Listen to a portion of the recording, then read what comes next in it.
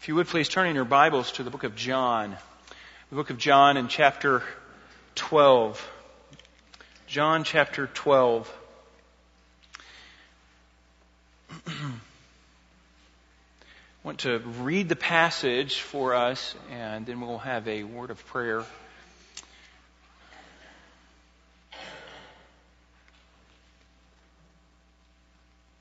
John chapter 12 and verse 1. Jesus, therefore, 6 days before the Passover, came to Bethany, where Lazarus was, who Jesus had raised from the dead. So they made him a supper there. And Martha was serving, but Lazarus was one of those reclining at the table with him. Mary then took a pound of very costly perfume of pure nard and anointed the feet of Jesus and wiped his feet with her hair. And the house was filled with the fragrance of the perfume. But Judas Iscariot, one of his disciples who was intended to betray him, said, "Why was this perfume not sold for 300 denarii and given to poor people?" Now he said this not because he was concerned about the poor, but because he was a thief.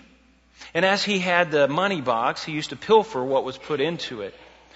Therefore Jesus said, "Let her alone, so that she may keep it for the day of my burial. For you always have the poor with you, but you do not always have me." The large crowd of the Jews then learned that he was there, and they came, not for Jesus' sake only, but that they might also see Lazarus, whom he had raised from the dead. But the chief priests planned to put Lazarus to death also, because on account of him, many of the Jews were going away and were believing in Jesus. Let's go to the Lord in prayer. Lord, you are so kind to allow us to gather together today. Thank you for those that are here. Your word is so special. Your word is preeminent in our lives because you are preeminent. Your word is special because of its author, because of you. Lord, help us to keep this word in the preeminent place in our lives. It is your word. We have come to hear from you today. We have come to hear what you have said to the churches for now 2,000 years. We've come to hear what the Holy Spirit has recorded for us through godly men. And Lord, we believe that it has effect on our lives today. Lord, we submit ourselves to it. As believers, we think it's so important that we submit ourselves to what it says. Now, Lord, prepare our hearts to receive this word. Help us, Lord, to understand the text, but Lord, help us to apply it to our lives. Help it to mean something to us. And I pray these things in Jesus' name. Amen. Well, this country, America, has had its share of traitors, those who betray their country. It started off many years ago. The name that you know, Benedict Arnold. Benedict Arnold was a general for the American Revolution, in the American Revolutionary War, and he defected. He defected to the British Army. In fact, the way it went was that he had just taken the command at Fort West Point in New York, and he had planned to turn it over to the British forces. And word got out, and in September of that year, and he switched sides all of a sudden, and now he is a brigadier general for the British Army. He betrayed his country. He was going to turn over one of our fortresses to the enemy. He was going to betray his people, probably for political reasons. He was just on that side of the persuasion. Now, there's been other traitors in America, other people, other men that have done more damage than Benedict Arnold. Damage to the security of our nation. The first one, I'm just going to bring out two, just to give you an example here. Aldrich Ames, during the late 1980s, from 1985 to 1992, he turned over names of people, names of secret agents that the United States had, and he turned them over to the Russian government. And the Russian government executed them. And they began to see these guys being killed and wondering, where is the mole? Who is responsible in giving these names out? And eventually he got 25, probably all 25 agents were killed. All but one. One escaped. But he also sent over 100. He disclosed over 100 military operations to the Russian government as well. During that 8-year period that he was this undercover spy, he received $4.6 million for being a spy from the Russian government. That's pretty lucrative. So the reason for his betraying his country is pretty obvious. In fact, he tells, and you can see an interview with this guy, but it was just greed. Money. But the one who has done the most damage is Robert Hansen. That's just an interesting guy, alias Gray Suit. Now, he was an FBI agent for 25 years. 25 years. And they said he was the most successful spy of all times. He passed American secrets to the Russian government as well as to terrorist organizations and he did that for 22 years without getting caught. From 1979 to 2001, he sold sensitive information, so much so that the Department of Justice said that possibly it's the worst intellectual disaster in the American history. Some of the information that he sold landed in the hands of Osama bin Laden, who orchestrated the 9/11 attacks. You're well aware of that. The FBI paid $7 million for information, just information, to try to capture this guy. And he was finally captured in 2001. Some of you remember this. I remember this on the news. And when he was captured, it took a long time to capture him. Very intelligent man. But when he was captured, he said, "What took you so long?" He knew that he was going to be captured. Now, one of the things that makes this guy interesting is he didn't want the money. He knew he couldn't spend the money. That's how the other guy got caught. He was only making $60,000 a year, and he's spending millions. This guy said, "Don't give me very much money." He said, in fact, they never give him over $100,000, and he wound up with a little over $1 million for those 22 years of serving the Russian government. But he was a spy. He was a spy. He did damage to American security. People were killed. People were hurt as a result of these men. And I have to think, what goes on in the heart of these men? What's in their mind? What makes them tick? Why do they do what they do? Why are they like this? Why would they betray their country, the people that they love, their parents, their children, their family? It just is amazing to me. But you know what? The most famous of all betrayers, all traitors, who? Judas Iscariot. And this passage tells us about Judas. John wants us to know a little bit about Judas here. He just kind of gives us a little glimpse, and then he closes the window. But he exposes, just in this little passage, he exposes Judas's his heart. And it's in the environment of a loving environment of a dinner, a special dinner for Christ. And it was a special time. And his heart was exposed. And it was black. And it was ugly. It was dirty. And it was stinky. In fact, just the opposite of the perfume that was filling the house. Now, we've all been stabbed in the back. We've all been betrayed by, the confidence betrayed by friends that we've had, and it hurts, doesn't it? It hurts. But this is more than just loyalty to Christ, isn't it? This is more than that. This is about a wicked heart. This is about exposed motives, and John gives us that. What's so amazing to me, though, is that Christ knew it all the time. He knew what was going to happen. He knew. And John gives us this information here, I believe, as a warning.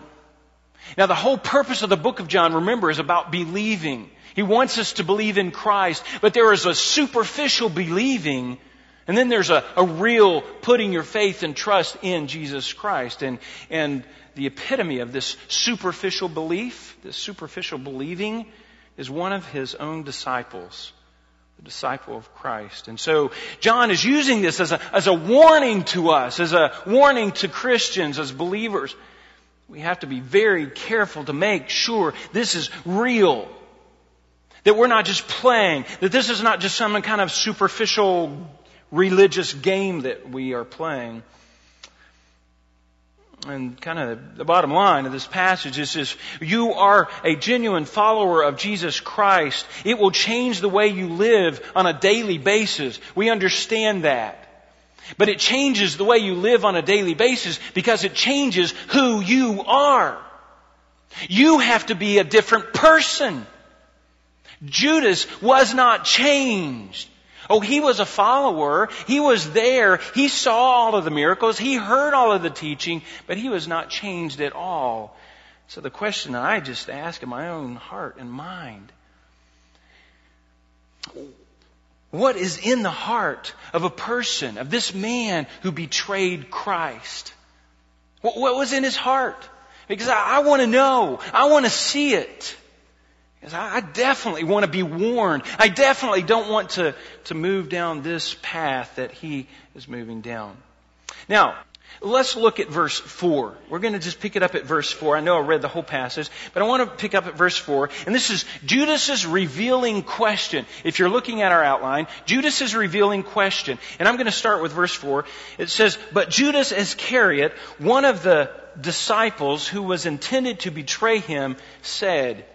Now the first word there, you have to understand. You have to know. This is in contrast. It says, "but."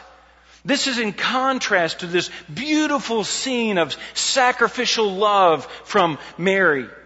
That she was anointing Jesus' feet and wiping His feet with her hair, and just a beautiful example of sacrifice. And we looked last week, if you'll remember, last week we saw this environment, and we saw that Martha's act of service, and now when we saw then Mary's act of sacrifice, and just those two together, it was just almost like a picture of the church. Jesus Christ was there, and boy, the believers just responding just like they were gifted to respond. And it was a beautiful picture. But all of a sudden, you have Judas Iscariot right here, and all of this filth. All of this stinkiness contrasting with the pleasant aroma of the perfume that was anointing Jesus' body. And it's kind of like opening up a garbage can lid. Have you ever done that? And the smell just blows you away, and you close that can real fast. The other day I opened my refrigerator door. Yeah. Now, refrigerator, remember, the refrigerator is this big box we keep in our kitchen for all the good stuff, all the good smelling stuff in our house. We put it in there, all the stuff that we want to keep, we want to eat, and you open it up, and it's supposed to be very pleasant. Well, this time it wasn't, and I closed that refrigerator door really fast. There was something in there that did not belong. It was just... Now, I opened it later, and it was fine. Apparently, my wife had gotten in there and taken care of the problem. But you understand that. In the culture, or in this environment that they'd said here was a beautiful environment, all of a sudden, this reaction spews out of the mouth of Judas. It's actually a question. It was a question. And this question, let me go back though. Let me try to apply this. In the most pleasant of environments, in this environment of worship, if we just took a snapshot of your heart right now, what would it reveal? Would it be a pleasant aroma to God, or would it be something that we just have to shut the lid?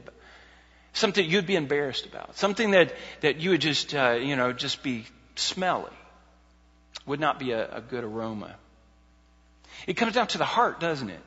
It's a heart issue. It's not just the environment. It was in a good environment, and Judas was in the right place, but man, his heart was so rotten, so bad.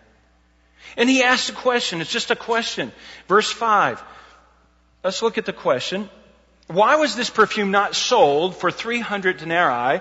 Now, 1 denarii would be a day's wages. So 300, you're talking about a year's worth of pay. Why was it not sold and given to poor people?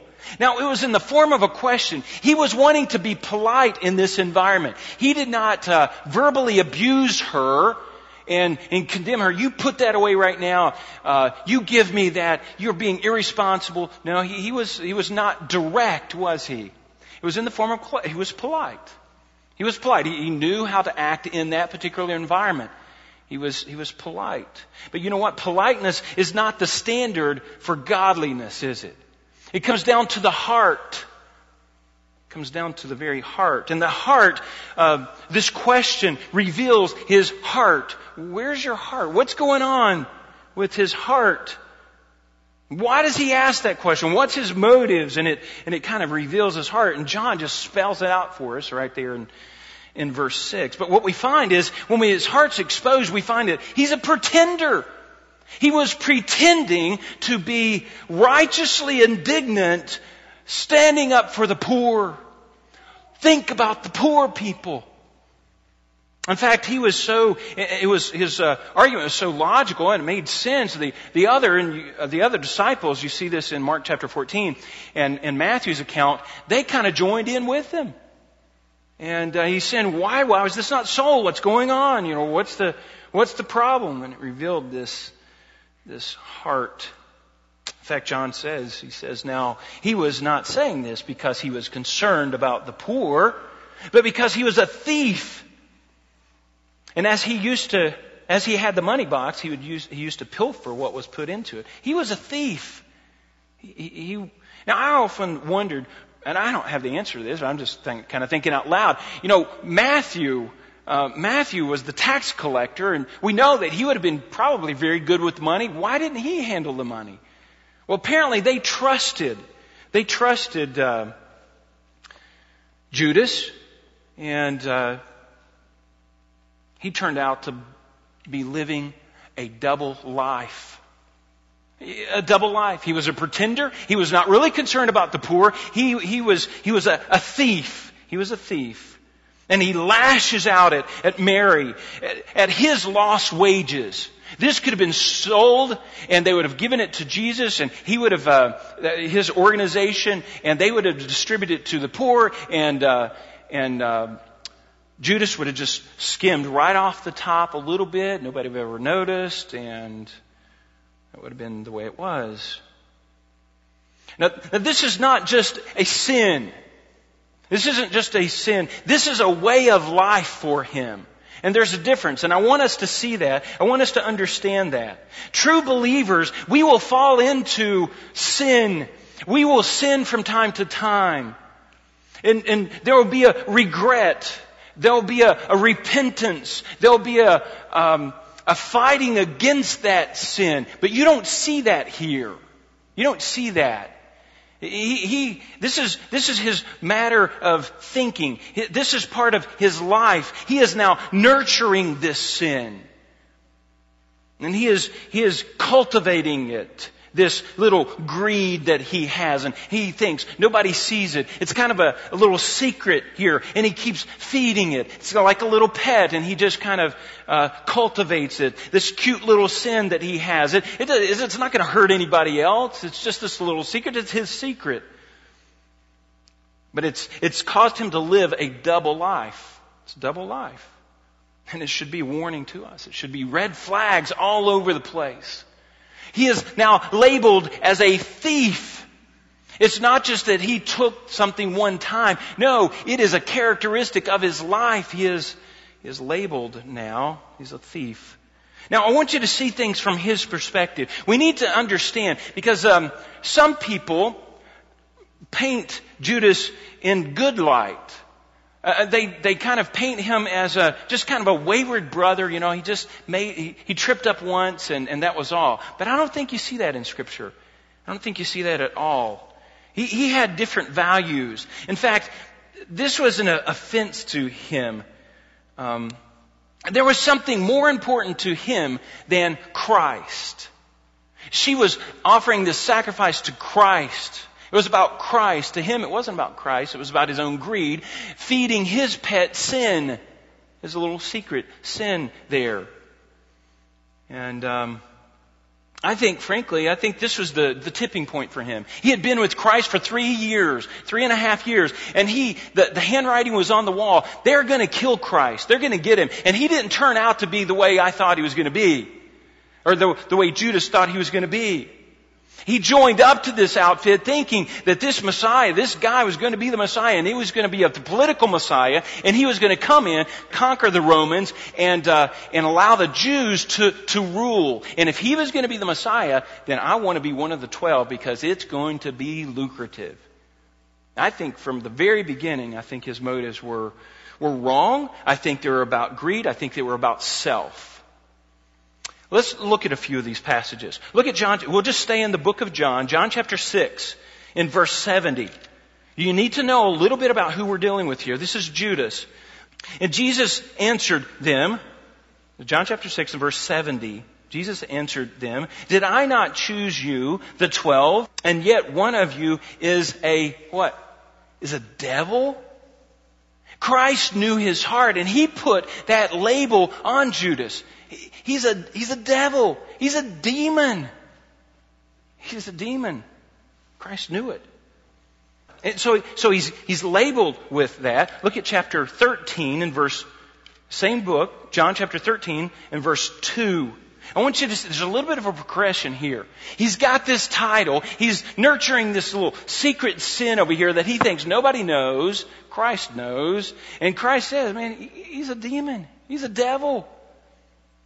Chapter 13, verse 2, during supper. Now this is about 6 days later after the account of washing his feet. About 6 days later, the devil, having already put into the heart of Judas Iscariot, the son of Simon, to betray him. Now here's the picture. Judas cultivating this little secret sin over here of greed. He's cultivating that. And it is just a playground for Satan. Satan comes along and puts this thought into his head. Hey, I know how we can get some money. If the center of your life is going to be greed, boy, Satan's going to help you out with that. Look what we can do. Satan, having already put into his heart, because his heart was there. His heart was available. His heart was open. In fact, it was on the same plane. Let's rebel. It was Satan's playground right there. Look at verse 27, same chapter, 13, verse 27. After the morsel, Satan then, now look at the progression, Satan then entered into him. Now you know the setting there, and it was a special time again, but Satan entered into him. It wasn't just secret sins. It wasn't just planting the thought and letting that grow. It was Satan was now in him. Entered in him. Therefore, Jesus said, what you do quickly. I don't think Jesus could just even be around him. Couldn't be around him. You see the progression there. He's labeled because he's cultivating this little secret sin. Listen, these are characteristics of a non-believer, folks. Characteristics of a non-believer. His heart was just a playground for Satan to just plant these little seeds all over the place. And those seeds are going to grow because of what was going on in the heart already. And then Satan saw his chance. This is it, man. I'm going to enter that heart. And he was demon possessed, and he just goes out and does what he's going to do. That's vulnerable. That's a warning to me. I don't want to put myself in that spot. I don't want to do that. There's a warning. Now, Christ, there's a couple more verses. Look at chapter 17, verse 12. Chapter 17, verse 12. Look at the eternal destiny here, because it's clear. John chapter 17, verse 12. While I was with them, I was keeping them in your name. Now, this is Jesus praying to his Father.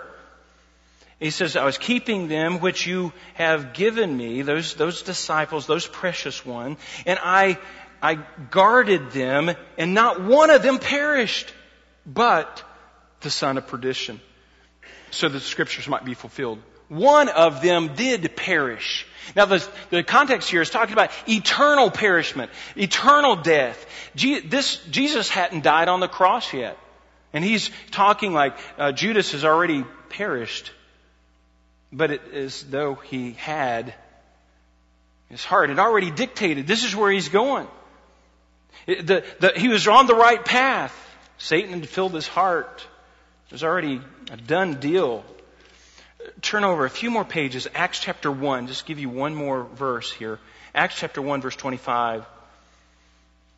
To occupy, and this is, so the church began, and there was a hole. There was in the apostolic ministry. There was one missing. And who's going to take Judas's spot? And well, we have this election. We'll have an election, and we'll cast lots, and we'll choose this way. Verse 25, chapter 1, verse 25.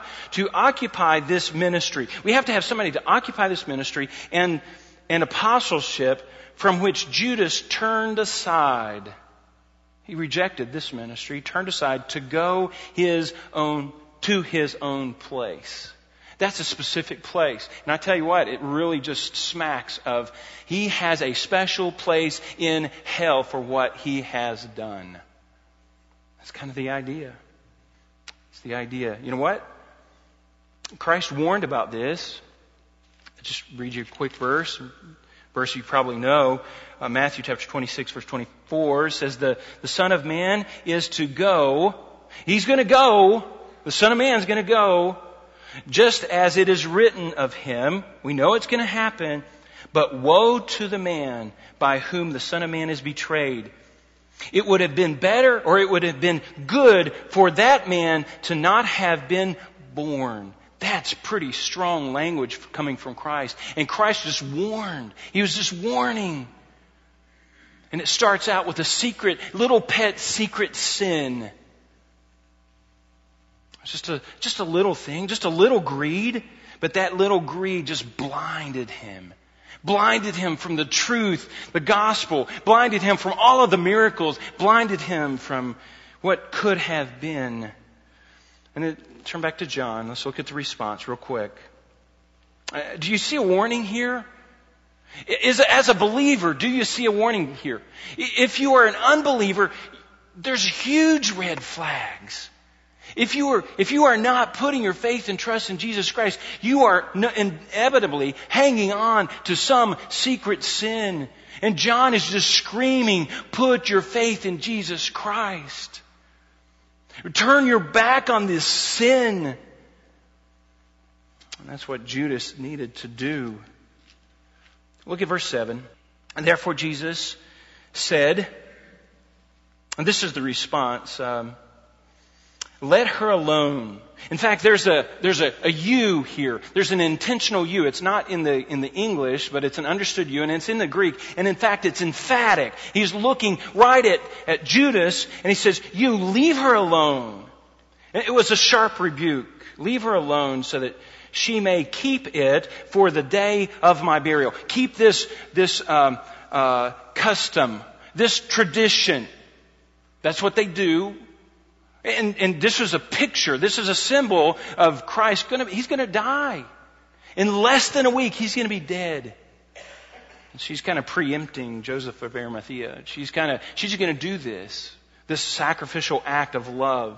And he says, leave her alone. Leave her alone. He says, for you always have the poor with you, but you do not always have me. Listen, he's not saying don't give to the poor. He's saying this is a matter of priority. I must be central. I am more important than the poor in your life. I am more important than anything in your life. And you need to get your priorities straight here. So it's a sharp rebuke from Christ. A sharp rebuke. The other day, and you can imagine, just think about the context here is a beautiful context, and here he does this, and boy, just a sharp rebuke from Christ, and probably everything gets quiet. I mean, he spoiled the moment, just spoiled it. It was rotten. It stunk. It was no good. The other day, my wife was peeling lettuce. Now, this was stalks of lettuce, not the head of lettuce or something like that. It was stalks of lettuce, and she's pulling this off, and she pulls off one, and there's this huge dragonfly. Now, those things can be pretty big, but this one was, man, and it was just black and ugly, and so she screams, and my son Cable apparently comes and rescues her, and all of this. And I come in later, and man, I think it's pretty cool. You know, she's got it in the trash, and I say, well, dig this thing out, man. I want to see this. And I'm taking pictures, and the boys think it's really cool. But it was disgusting. Imagine, you're peeling lettuce. You're not expecting to see this. It doesn't belong there. This little rebuke from Christ to Judas, it doesn't belong. It's not right. This heart is bad, Judas. It's going to hurt you. Your priorities are messed up, Judas. You're holding on to this secret sin, and it stinks. And it's shocking. It's shocking. Judas, according to Mark's gospel, Mark chapter 14, Judas right away, he's offended, and right away he goes and he makes arrangements with the chief priest. What did Judas not do? He did not listen to that rebuke. He didn't fall on his face and say, yes, you're right. And I've been living a double life for so many years, and I'm so glad that my heart is exposed to you. Now please take this sin from me. I know that you're a merciful God. I've seen it. I've seen it in the past. Lord, be merciful to me, a sinner. Judas didn't do that, did he? No, he goes out and he just makes arrangements. Just exposes this rotten heart. This heart that did not love Christ. This heart that was a thief. And that had been nourishing this greed for years. What's in it for me? How can I get more? He was a taker, not a giver. That's just the opposite of what a minister should be. And he was preparing for ministry, and yet he was a thief. He had not changed, has he? He had not changed. There was nothing different about him. He was the same old Judas. He was the same old man. Now we can look at this in a couple of ways. In our arrogance, we can look at this story and say, man, I'd have never done that. Probably Peter would have said that. Peter said, man, I'd have never done that. That's, I would be loyal to Christ to the end. You can hear Peter say that. And Jesus, just a few days after this, he looks at Peter and says, Peter, you're going to deny me 3 times. Oh, no, not me. In our arrogance, we can look at this warning in Scripture and say, I would never do that. And yet we find ourselves sometimes falling on our faces and begging forgiveness from the Lord. I think sometimes, though, we live in fear. What if? What if I'm like Jews? What if I'm really not a Christian? What if it's just not there and I just walk away from Christ one of these days? That's a legitimate fear. I have to ask myself that question. What is it about me that makes me any different? Am I a changed person? It comes down to how do you deal with your sin, doesn't it? One of my professors, Alex Montoya, he had written a book, and in his book, he has this about sin. And it's just so good. I just want to read it to you real quick. Sin is the enemy of God and us. Yet, although sin is our mortal enemy, people pursue it. They take pleasure in it. They revel in it. And they protect it as one would protect a pet cobra, unaware that it is really no one's pet at all. Sin may lie in our bosom, but will strike you when you least expect it. If people only knew the great evil of sin, and if people only knew the danger and harm harm brought about by it. Sin is satanic. Sin is lawlessness. Sin is a passing pleasure. Sin deceives, it entangles, it enslaves, it hardens, it stings, it kills, and it damns. That's sin. Sin is the mortal enemy of mankind. Sin destroys a life and damns a soul.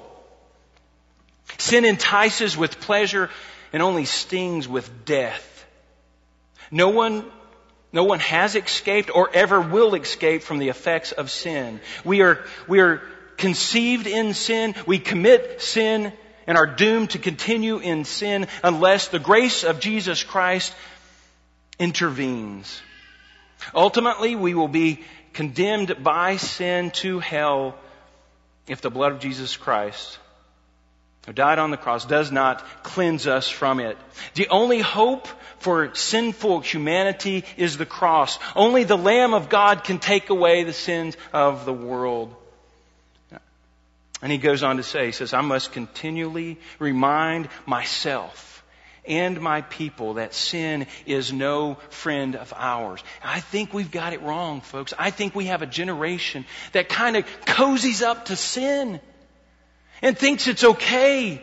We love God's grace. We're pursuing God. But what are we doing about our sin? We kind of like it. We want to have both. I heard a sermon the other day. And this guy raised this question. If you knew that Christ was going to come in 2 days, what would you do differently?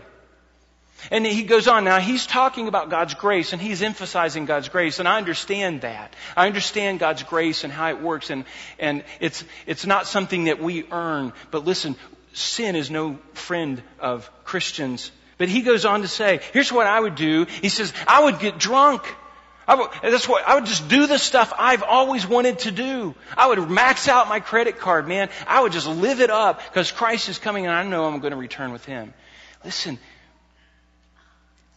that's awful.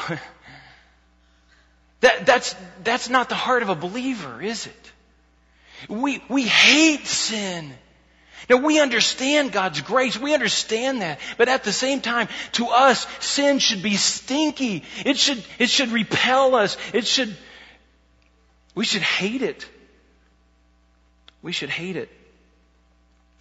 It should be like Job. It says two things that we know about Job. He pursued God. He loved God. He feared God, it's what it said. And he turned from evil. Now, I think what we're doing is we're pursuing God, but boy, we're just not turning from the evil. I think that's what we are doing in my generation, in this generation that I'm living in. You know, Paul struggled with sin. Therein lies the victory. When we just give ourselves over to sins, these little pet sins, it's not hurting anybody. But listen, it's going down the wrong path.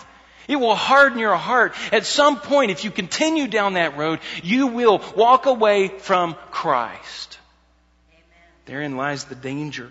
Paul struggled over sin. He says, the things that I want to do, I wind up not doing. The things that I don't want to do, those are the things I do. And he says, who can save me from this life of death? But he doesn't just give up. I think sometimes we just kind of give up. We don't like the fight. We just give in to the pressure. We just give in to the sin. It's so easy to nurse worry. It's so easy to hang on to a little gluttony. It's so easy to hide pornography and hatred and bitterness for someone else. Those are little secret sins that we just kind of hang on to and we cultivate and we nurture in our hearts and thinking, it's not going to affect anything. Where's our priorities? Do we hate sin? Paul says, "O wretched man that I am, who will free me from this body of death?" He didn't just give in. He kept fighting. He kept fighting. So the warning for Judas's life is the fact that we better not be living a double life. We better be genuine. And that's self-introspection. We have to examine our own life. Am I cultivating some secret sins that Satan could just come in and have a field day? And then the real question is, what do you do with your sin? Do you confess it? Do you get it out? Do you keep short accounts from before God? Let's move on. There's just two quick little points here that I want to point out, and I'll pull this together. You'll see. There's this next verse, verse 9, talks about the crowd's vacillating gaze. The crowd was just there to watch. In verse 9, the large crowd of the Jews then learned that he was there, that Jesus was in Bethany, about 2 miles away, and they came not for Jesus' sake only, but that they might also see Lazarus. They're thrill seekers. They're just wanting to get in on what Jesus is going to do next.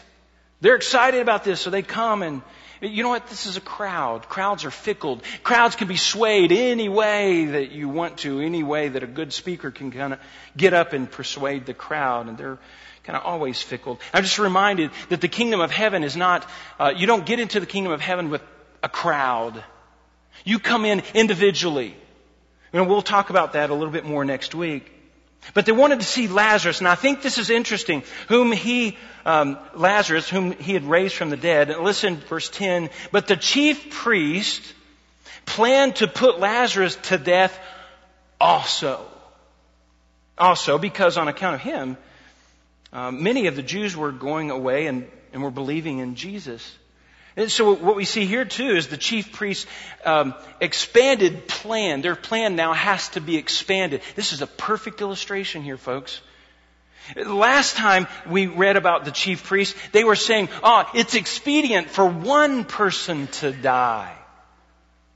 And now they have to get rid of the evidence. They have to kill Lazarus because now they're believing in Lazarus. Lazarus has now become the new threat. And and this is just a point I want to make, and it's from Leon Morris, his commentary on the book of John. He just says this: one was not enough. Talking about you got to kill Jesus. He says one was not enough. Now it is two, and he says 4 little words: thus does evil grow. Their evil little plan had to grow. It's no longer enough to kill Jesus. No longer good enough to kill Jesus. Evil grows. Listen, it grows in our hearts and it grows in our plans. It grows. Sin grows. Sin was growing in the heart of Judas. Judas was cultivating it, and it was just growing. He was nurturing it. It was this little pet sin. You know, we do the same thing, whether it's gossip or lying or worrying. I'm not hurting anybody else. Well, you know what? Those sins grow. Evil just grows. It's just a phenomenon. This is what happens.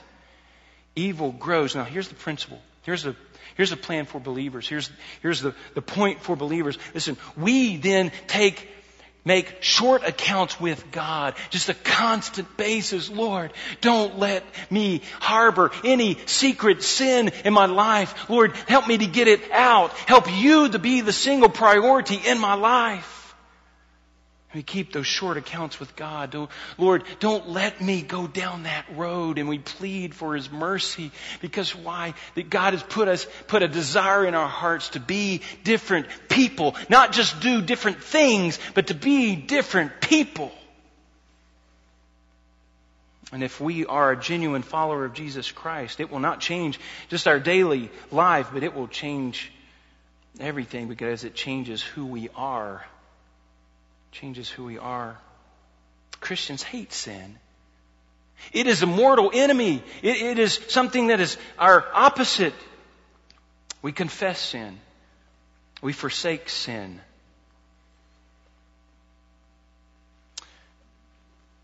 Let's go to the Lord in prayer.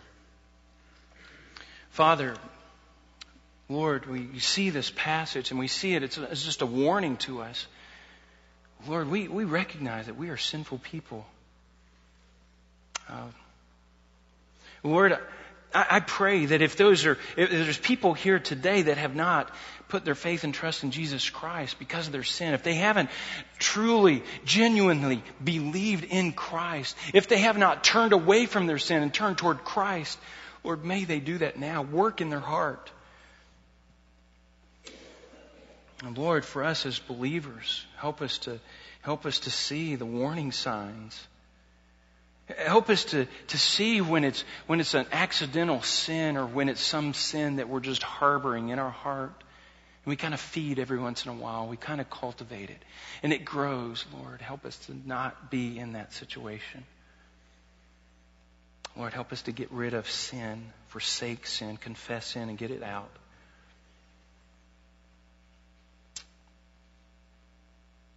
Father, I pray that you would work in our hearts today. Lord, as you worked in my own heart, as I've had to examine my own life,